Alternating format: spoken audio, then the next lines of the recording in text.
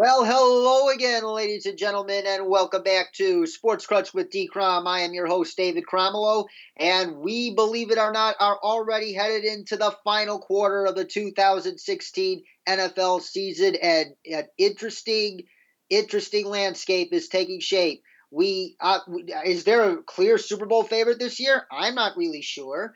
And we got some brutal injuries to some key players this past week, and will that determine whether or not their respective teams make the Super Bowl? And are there any sleeper teams we should be keeping our eyes on these final 4 weeks? A lot of different possibilities await us these next 4 weeks. And to join me to talk about the potential scenarios that will unfold in the National Football League these next 3 weeks is the man in the box himself, Mr. Chris Broadhead. How are you doing today, Chris? Hey, I'm doing great. Excited to be here, David. Excited to have you on the show. Thank you for donating your time and your talents to the program today. And now let's get started with the news out of last night in Seattle. Yes, the Seahawks shellacked the defending NFC champion Carolina Panthers 40-7, but it came at a terrible price. Earl Thomas, all-pro safety, arguably the linchpin of the Legion of Boom, the straw that stirs that drink. That is the Seahawks' legendary secondary, is out for the season with a tibia fracture, and that could be the difference in whether or not the Seahawks reach the Super Bowl. But that wasn't the only major injury in the NFL this past week. Rob Gronkowski, arguably the biggest matchup nightmare for opposing NFL defenses in generations, is out for the year after undergoing yet another back operation. That's the third back surgery he's undergone in his football playing career. So it throws a wrench into the title hopes and the hopes of even getting to the Super Bowl of both the New England Patriots and the Seattle Seahawks. And I'm going to wonder, what injury do you think is more detrimental to the potential success of the team going forward? Is it Earl Thomas's injury or Gronk's injury? I gotta say Gronkowski, but I might be biased because I'm a big Gronk fan, and it just seems like the offense for the Patriots is completely different without him, and I think it remains to be seen if who's their other tight end? He used to play for the Bears. Martellus Bennett. I think it still remains to be seen if he's a viable replacement for Gronk. What are your thoughts on it, David? I actually would say Earl Thomas is the one that hurts the most because Earl Thomas is that rare breed that can go sideline to sideline within the blink of an eye. He can cover 40 yards within the blink of an eye. He runs like he's shot out of a cannon, and he fits that description better than any other safety I could think of in recent memory. Earl Thomas has already put together a Hall of Fame caliber resume in his 7 seasons in the National Football League, and he is that key last line of defense. Like when a play has the potential to get explosive, who stops it to prevent it from being from hurting the defense too much? It's Earl Thomas. The Seahawks have lost that last line of defense in the middle of the field, covering tight ends, making sure passes, making sure those dangerous weapons get neutralized at least. But he is going to be sorely missed, and teams have another clear their playbook against that Seahawks defense is open infinitely more than that. And yes, the Patriots playbook is more down without Gronk, but Martellus Bennett, even though he might not be Gronk, he is still an athletic freak. He's still a do-it-all tight end like Gronk. He can block. He can make the spectacular catches. He's a red zone matchup nightmare for defenses. And on the other hand, you look at the Seahawks, who do they have to replace Earl Thomas? Steven Terrell's just a guy, in my opinion. He's going to be the guy filling Earl Thomas's shoes. And yes, you can scheme all you want around it, but the Patriots have a better tool to scheme around Gronk's absence in Martellus Bennett than the Seahawks do. That's a really good point. Have the Seahawks ever been without Earl Thomas? No, until week 12 against Tampa, Earl Thomas had never missed a game in his entire career. He suffered a mild hamstring strain in their win against Philadelphia in week 11. And he missed the game against Seattle, but he was able to return to the field last night against the Panthers, but that's where he suffered that season-ending fractured tibia. So so essentially, this is the first time he's grown accustomed to getting injured. Mm-hmm. How old is Earl Thomas? He's 27, but I'm sure you heard about the cryptic tweet he sent last night. Yeah, I did. Potentially thinking about retirement, but for what it's worth, he followed that tweet up by saying, "Cam, you owe me a steak, LOL." So he might have been just joking around, but this is uncharted territory for him in his career. He's finally realizing that he cannot, that he like everybody else has an expiration date on his career. Mm-hmm. How long do elite safeties typically last? I'm not really sure. I'm not an expert in sports health, but I'll tell you, like the defensive talent we've seen come into the league this decade is rarefied air. You rarely see safeties like Earl Thomas. You rarely get pass rushers like Von Miller and Khalil Mack. You rarely get do-it-all defensive linemen like J.J. Watt. Athletic freaks. These guys are generational players that have come into the league on the defensive side of the football this year. That's why we have seen a defensive renaissance in the past several years when it comes to that side of the football, and that's all I could say. There's no replacing Earl Thomas, no replacing any of those guys I mentioned. Mm-hmm.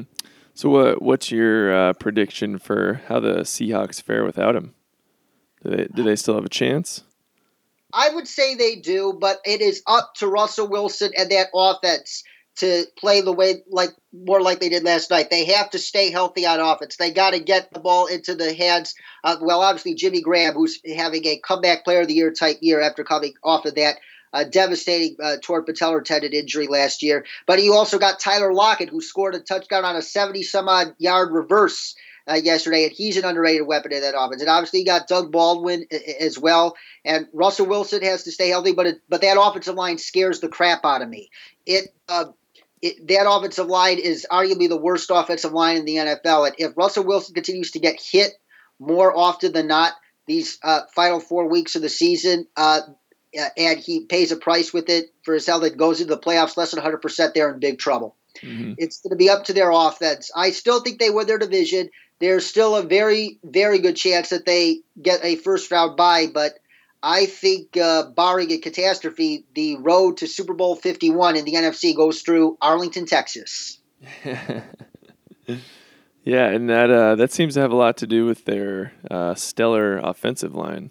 Oh, absolutely. And one of the main themes this year, it's been going on in football the past several years, is it's not just the decline of the quarterback, the quality of the quarterback play that has, in my opinion, hurt ratings this year. It's the decline in quality of offensive line play. The new collective bargaining agreement, the spread offenses in college, it's making the transition from college to pro exponentially harder for offensive linemen and quarterbacks, and we see the results of that. Like you could count like only 9 or 10 teams have a proven bona fide franchise quarterback that they can build their team around for a decade or so, and the rest of their teams are just kidding themselves. And when you look at offensive line, it's even worse. I can only think of 2 offensive lines in football right now: the Cowboys and the Oakland Raiders that don't have too many, who don't have a weak. Who barely have any weaknesses, if not no weaknesses at all on the offensive line, and the rest of the offensive line are average to below average to downright awful. And 2 of those teams that I mentioned, the Cowboys and Raiders, they're there where they are for a reason, because they have an offensive line that gives their quarterbacks all day to throw and gives their running backs enough holes so they can not only score a lot of points if they need to, but they can eat up the clock. And both those teams have suspect defenses to keep that defense off the field. And we are going to find out this playoffs what's more important in today's NFL: an elite offensive line or an elite defense. I say it's a toss-up. Mm-hmm. Okay, well that's a really interesting point. If you were a manager and you were building a team today, would you spend your first and second round draft picks on good linemen? That's the hard part. The offensive line position in college is becoming increasingly more difficult to evaluate, and early indications from a lot of from a lot of reports, earlier in the season, and I don't think the sentiment has changed. Matt Miller of Bleacher Report. Matt Miller is the NFL draft lead writer at Bleacher Report. He spoke to he speaks to NFL scouts weekly, and the scouts told him that they can't think of one offensive tackle that they would draft in the first round this year. The college systems just make them very hard to project to the pros and what they do to pros. It's a world of difference in technique and how to play the game from college to the pros, and that's why you have to be very careful when scouting offensive linemen. And the Dallas Cowboys, obviously thanks to a great scouting department and good investment in the first round, they drafted three of the three main studs on that offensive line as first-round picks from 2011 to 2014. And I think the thing is that Tyron Smith, Travis Frederick, and Zach Martin, those three guys played in pro-style systems in college, so they had an easier transition to the pros. But the vast majority of college teams do not teach.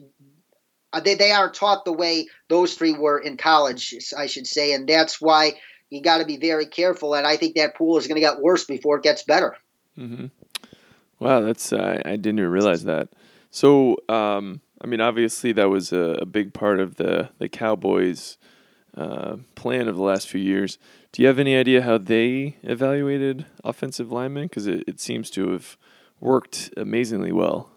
I'm not a scout, but I plan to speak to a lot of them in the coming months as we get closer to the NFL draft. Mm-hmm. But the Dallas Cowboys, if you look at their history, this was the exact same formula that won them in the 1990s. Elite offensive line, an elite running back, Smith, and he got a above average Hall of Fame quarterback in Troy Aikman, and a Hall of Fame wide receiver Michael Irvin. That's their same formula today. Ezekiel Elliott, this is only the beginning of what I hope is a long career in the NFL for him. Dak Prescott, who I think has the potential to grow into a bona fide franchise quarterback, and that offensive line. Similar recipe to those offenses in the 90s, but the only difference was, and we'll talk about this later, those 90s Cowboys teams had stud defenses too, and I'm not sure that this Cowboys team has that defense, so it's going to be interesting. Mm-hmm. It seems like whatever team they play, they kind of just score at will.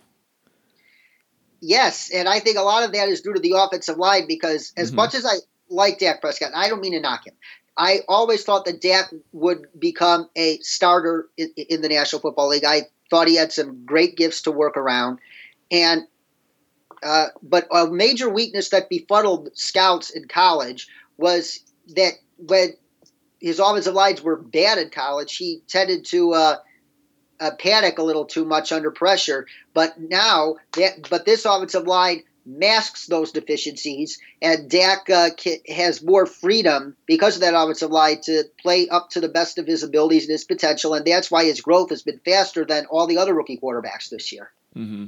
Right. A big reason why Dak might just be gifted all along, but I was high on Dak coming out of college, but he has exceeded almost everybody's expectations so far this year, and at least part of that it has to be due to his offensive line. Mm-hmm. Right. No, I totally agree. What are your thoughts on a parallel universe where Romo didn't get hurt and he started the whole season? Did they have the same record? It's quite possible they do because Zeke Elliott's the real deal, and if Romo stayed healthy, there's no reason why Romo would have been able to run the offense just as effectively as Prescott behind that offensive line, health permitting. But back to your point about evaluating offensive linemen, I think the Cowboys have a lot of those same scouts, or at least some of those same scouts they had in the 90s when they drafted Hall of Famers like the Hall of Fame guard like Larry Allen, or that offensive line with Mark Stepnoski, Mark Tuinei, Eric Williams, you name it, the great Waldales in the 90s. There's something about the Cowboys that makes them evaluate quarterbacks and offensive linemen better than most other teams in the league. Mm-hmm. That's what I suppose. Yeah. Wow. Well, I'm sure a lot of other teams are studying exactly what they're doing and planning to grow their offensive line as well. And I think that's yes. And if the Cowboys make it to the Super Bowl and or win the Super Bowl, I think that is going to be a new trend that they will start in the National Football League. And the same with the Raiders. Their offensive line is the best offensive line not named the Cowboys, clearly. Mm-hmm. just look at that interior offensive line. 2, in my opinion, all-pro caliber guards. Gabe Jackson, Kelechi Osemele, and Rodney Hudson at center. That interior offensive line, I think, the only thing that sets the Cowboys apart from Raiders is their tackle. Tyron Smith is the best left tackle in the game on the Cowboys. And yes, Donald Penn is a very good player, but he's not as good as Tyron Smith. But both of those teams have the best interior offensive lines in the National Football League. With Travis Frederick, Zach Martin, and what's even scarier, Lyle Collins is coming back for the Cowboys in a week or so. And he adds another dimension to that offensive line too. And with those other guys I just mentioned in Oakland, those interior guys prevent a quarterback's worst nightmare, which is pressure up the middle. And that, I think, is that linchpin, the linchpin to those two offensive lines. Mm-hmm. Wow, that's a really interesting point that both the Cowboys and the Raiders, arguably the two best teams in the NFL right now, both have the best offensive lines. Chris, you just take me into our next question. And speaking of the Raiders, we have a huge game coming up on Thursday night at Arrowhead Stadium. The Oakland Raiders might be 10-2, but those Kansas City Chiefs are quietly one game behind them, and the Chiefs beat the Raiders earlier this year, and the Chiefs remind me of a certain team who won the Super Bowl last year for some reason. And this game at Arrowhead Stadium, in my opinion, will decide who wins the AFC West, and I kind of have a feeling that the Chiefs' defense, now at full strength, could very well be the kryptonite of this Raiders offense. Mm-hmm. Yeah, they definitely slowed down the Falcons. Yes, they did, and what's scary about it was that Justin Houston's just getting started. That was only his second game back, and they have 3 pass rushers to unleash on Derek Carr. So the Raiders' offensive line has to be very careful. That's going to be a fun matchup to watch. And now, let's continue on with the preview of Thursday night's blockbuster matchup. Do you think Derek Carr should be the league MVP?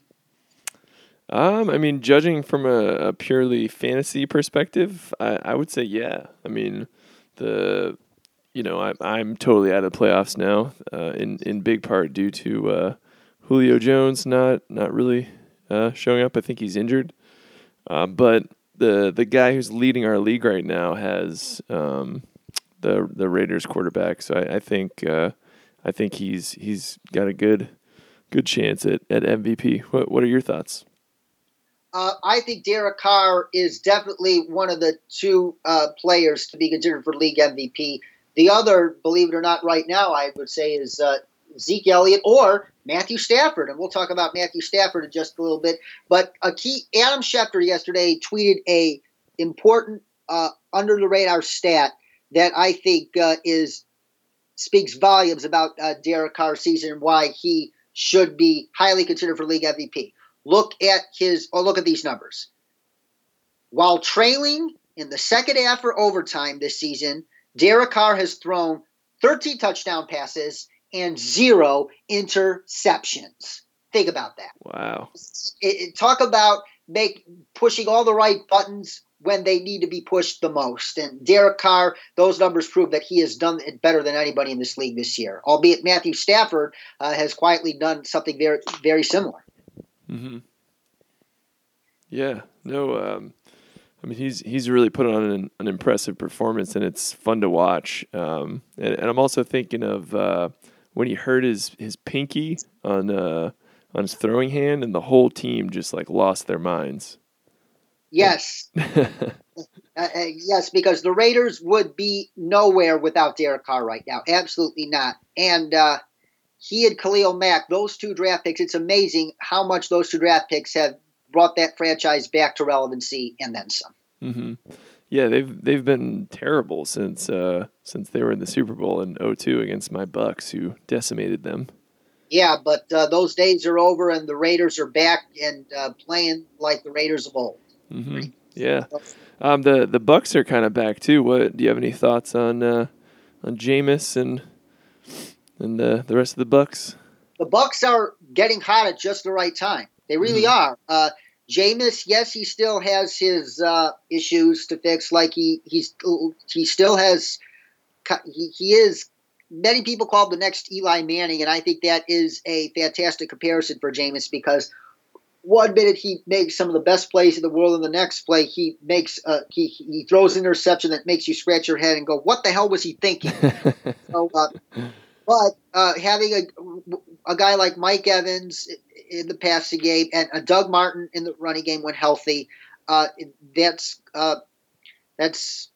those are two very important weapons for him, and his underrated mobility helps him behind a average at best offensive line, in my opinion, that is very bad in pass protection, I would say.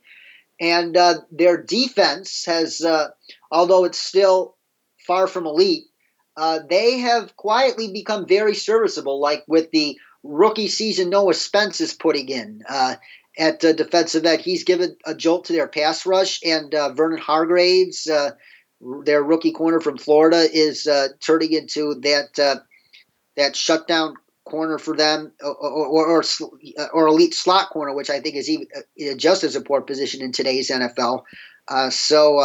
Their defense has quietly become a respectable unit that opponents shouldn't take for granted anymore, and it's going to be a tight race between them and the Atlanta Falcons for the NFC South crown.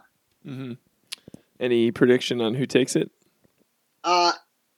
I would give a slight edge to the Falcons because of their schedule. Like, the Falcons have two borderline cupcake games. Yes, there are no cupcakes in the NFL, but these are as close to cupcakes as you could get for the Falcons. They play the Rams in LA next week, and the following week they play the San Francisco 49ers. So they have, and the Bucs have it pretty difficult. I think they beat the New Orleans Saints at home next week.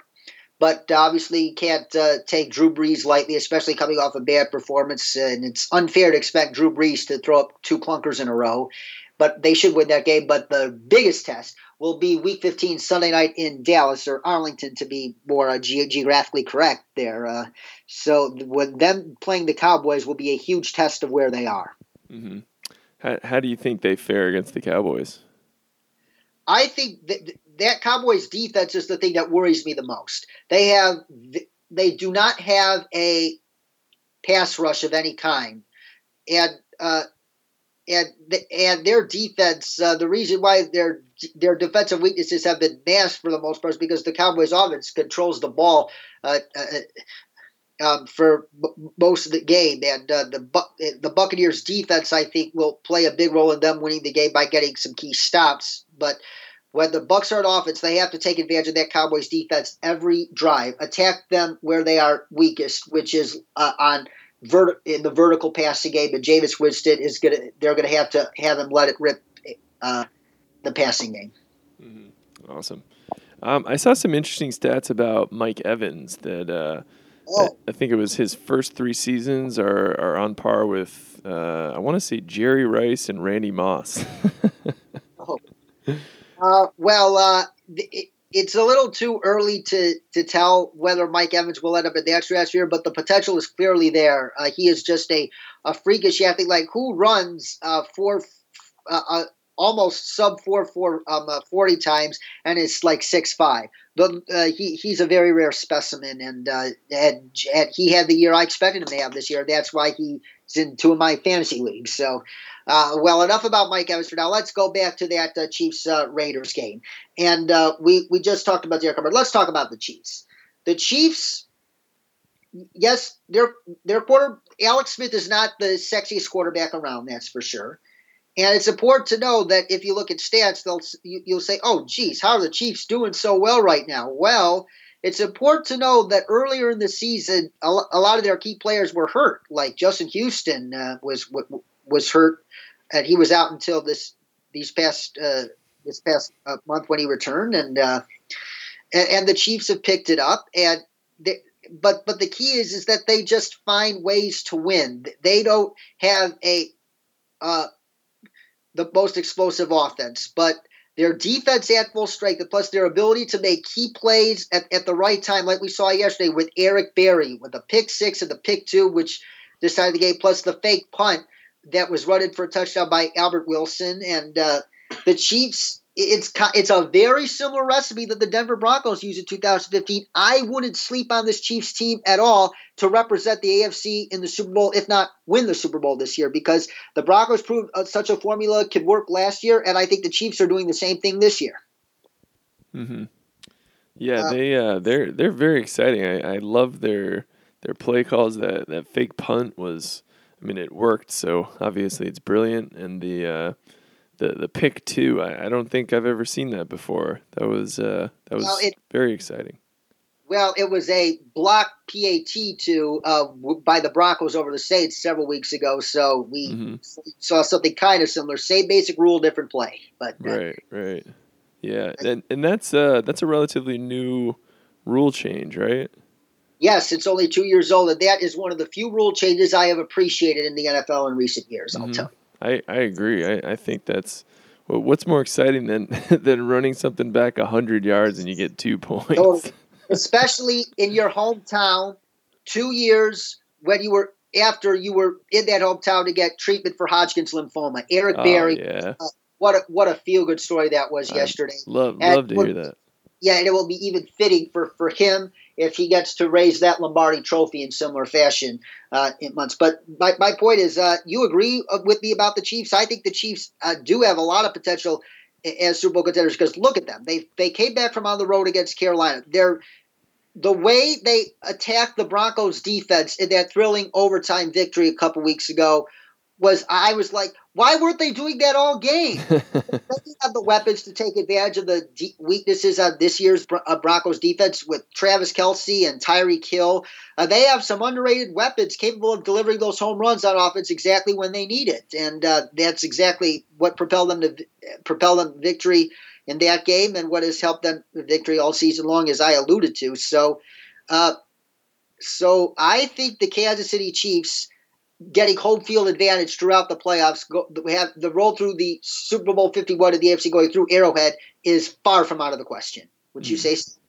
Yeah, I agree. I think one of the most important aspects of that is just the coaching of Andy Reid. I think he's really sort of under the radar coaching his brains out. He's making good decisions and catching teams off guard, and I'm really, really impressed with what he's doing. Yes, and he's definitely pushing the right buttons as of this moment, and Chiefs fans can only hope that he has learned from his mistakes in the past, and it appears he has. He's calling more aggressive play calls, especially when they need to be called. Yes, he's trying to play it safe early in games, but he is definitely taking more risks as he should, and I think that's a big reason why the Chiefs. What is your prediction? Who do you think wins this Thursday night, Raiders or Chiefs? I mean, you make a really good case for the Chiefs, but I think the Raiders just have too much momentum and too much moxie right now. I think they take it. Derek Carr is just playing too good to be stopped right now, and I want them to win. I like the Raiders more. I respectfully disagree with you, Derek. Hey. I think the Raiders' weaknesses on defense and their pass defense will be exposed with Tyreek Hill and Travis Kelce. They'll make enough plays for the Chiefs and that defense now at full strength. And keep in mind, they were without Justin Houston earlier in the year, and they held the Raiders to only 14 points or something like that in Oakland. And now it's at Arrowhead. The crowd noise is going to be on their side. I take the Kansas City Chiefs on Thursday, and I predict them to win the division because of the game. I respect that choice. I would not be surprised if that's exactly what happens. Yeah, well, it wouldn't be surprised if the Raiders pull it off, too, because they've been in some tight games as well. But it should be a very close game on Thursday. Mm-hmm. I will give that to you as well. And now moving on to the next point of discussion here. We have tonight's game, Monday Night Football game.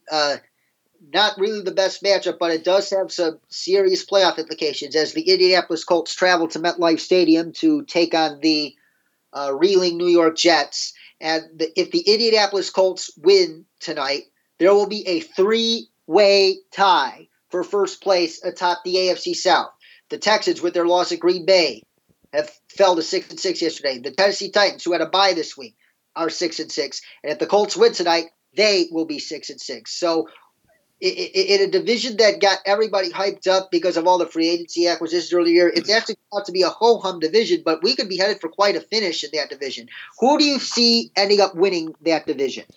I'm trying to figure out a scenario where they all lose, but I don't think that's mathematically possible. So I got to go with the best quarterback and pick the Colts.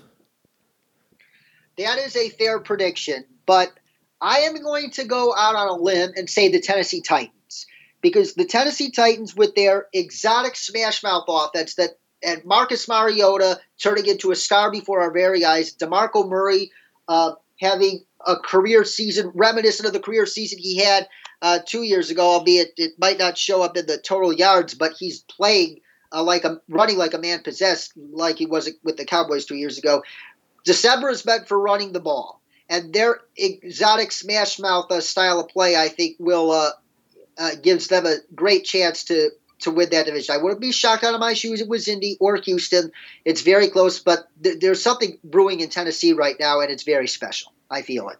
Mm-hmm. No, they're very fun to watch. They're super explosive, and Mariota is just I really like how he's developing. What are your feelings on the QB situation in Houston? As a Broncos fan, one of the upsides of this year is that we didn't pay Brock Osweiler that money. I feared after watching him in the preseason that we would regret letting him go, but he's proven to be even worse than he was last year. The Texans have appeared to have gotten fool's gold with Brock Osweiler. And yes, I'm grateful for what Brock did to help my Broncos win the Super Bowl last year. He won some very important games for us, but his extraordinarily limited skill set, his inability to see the field and read the defense, his habits of checking down all the time, not throwing past the sticks, it's just mind-boggling. And they're wasting a lot of talent on that offense with like Will Fuller, obviously DeAndre Hopkins, and Lamar Miller.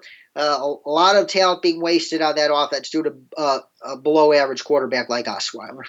How do you think the Texans missed all the deficiencies with Brock Osweiler?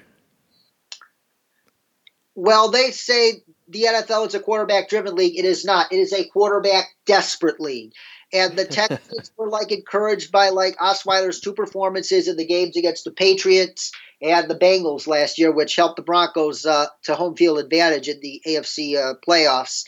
And they thought they saw a guy who had remarkable poise, who could deliver victories, and who could make plays at the exact right plays at the right time. And he did do that against the Colts, but again, that's the Colts. That's a bad defense. He's been exposed this year. Defense, the book is out on him, and defenses have read it mostly perfectly. Mm-hmm. Gotcha. Do you think he remains the starter through the season and into next season? It's very tough because his contract his contract guaranteed him $37 million over 2 years at signing. So that means he's going to be paid another $18 or so million next year. So because of that investment, they might have to sink or swim with him. But if he continues down this path, then they might have to consider giving Tom Savage a look. Mm-hmm. Well, we will wait and see on that. Yes, we shall. And once again, Chris Broadhead, ladies and gentlemen, the man in the box, for joining the show. And before we go today, I have one pressing question. What is intriguing about the NFL right now is I don't think there is a clear favorite to win the Super Bowl this year. You look at all the teams, they have weaknesses that make you worry. The Patriots, yes, you got the best quarterback of all time in Tom Brady, but you lose Gronk, a major part of that offense, and your defense is just average at best this year. You have the Cowboys, who have the best offensive line in football, but their defense, especially their lack of a pass rush, gives me pause. And the Raiders, their horrible pass defense and Jack Del Rio's vanilla defensive schemings give me some pause as well. about their chances. And the Seahawks, obviously, the offensive line and injury to Earl Thomas. And but now we talked about the Kansas City. How about the Detroit Lions? They are 8-4. Matthew, they have came back from fourth quarter deficits in 7 of those 8 wins, and their defense shut down Drew Brees in the Superdome yesterday. And Matthew Stafford, if you look his numbers statistically, they're pretty identical with Derek Carr. He's quietly having an MVP caliber season too. So you got the Lions and the Chiefs as well in that picture. This thing looks like it's up for grabs right now. Do you really think there's a clear favorite? I personally don't. I mean, you can never count the Pats out. Of course, I wasn't saying that.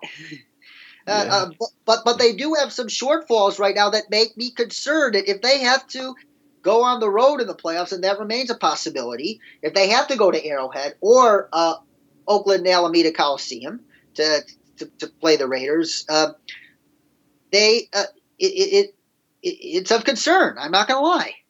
Mm-hmm. So who do you think has the best chance to win? It's a toss-up right now, in my opinion, but I would say the Patriots and Cowboys appear to be the favorites at this moment. But like I said, they have shortfalls. Do not count out Kansas City. I wouldn't count out Detroit. I definitely would not count out Seattle. I obviously wouldn't count out Pittsburgh if they get hot towards the end with that offense. Mm-hmm. Yep, I totally agree. Those are the teams that seem to scare me the most. Most definitely. And that does it for this week's recap around the NFL. And Chris Broadhead, we thank you for joining the program, Chris, and we hope to have you again sometime soon. Yeah, my pleasure. This was a blast. It was a blast, and it's always a blast talking football with you, everybody. And we will be back on the air once again next week. I am David Cromwell here on Sports Crutch with D. Crom, and we're signing out saying stay cool, everybody.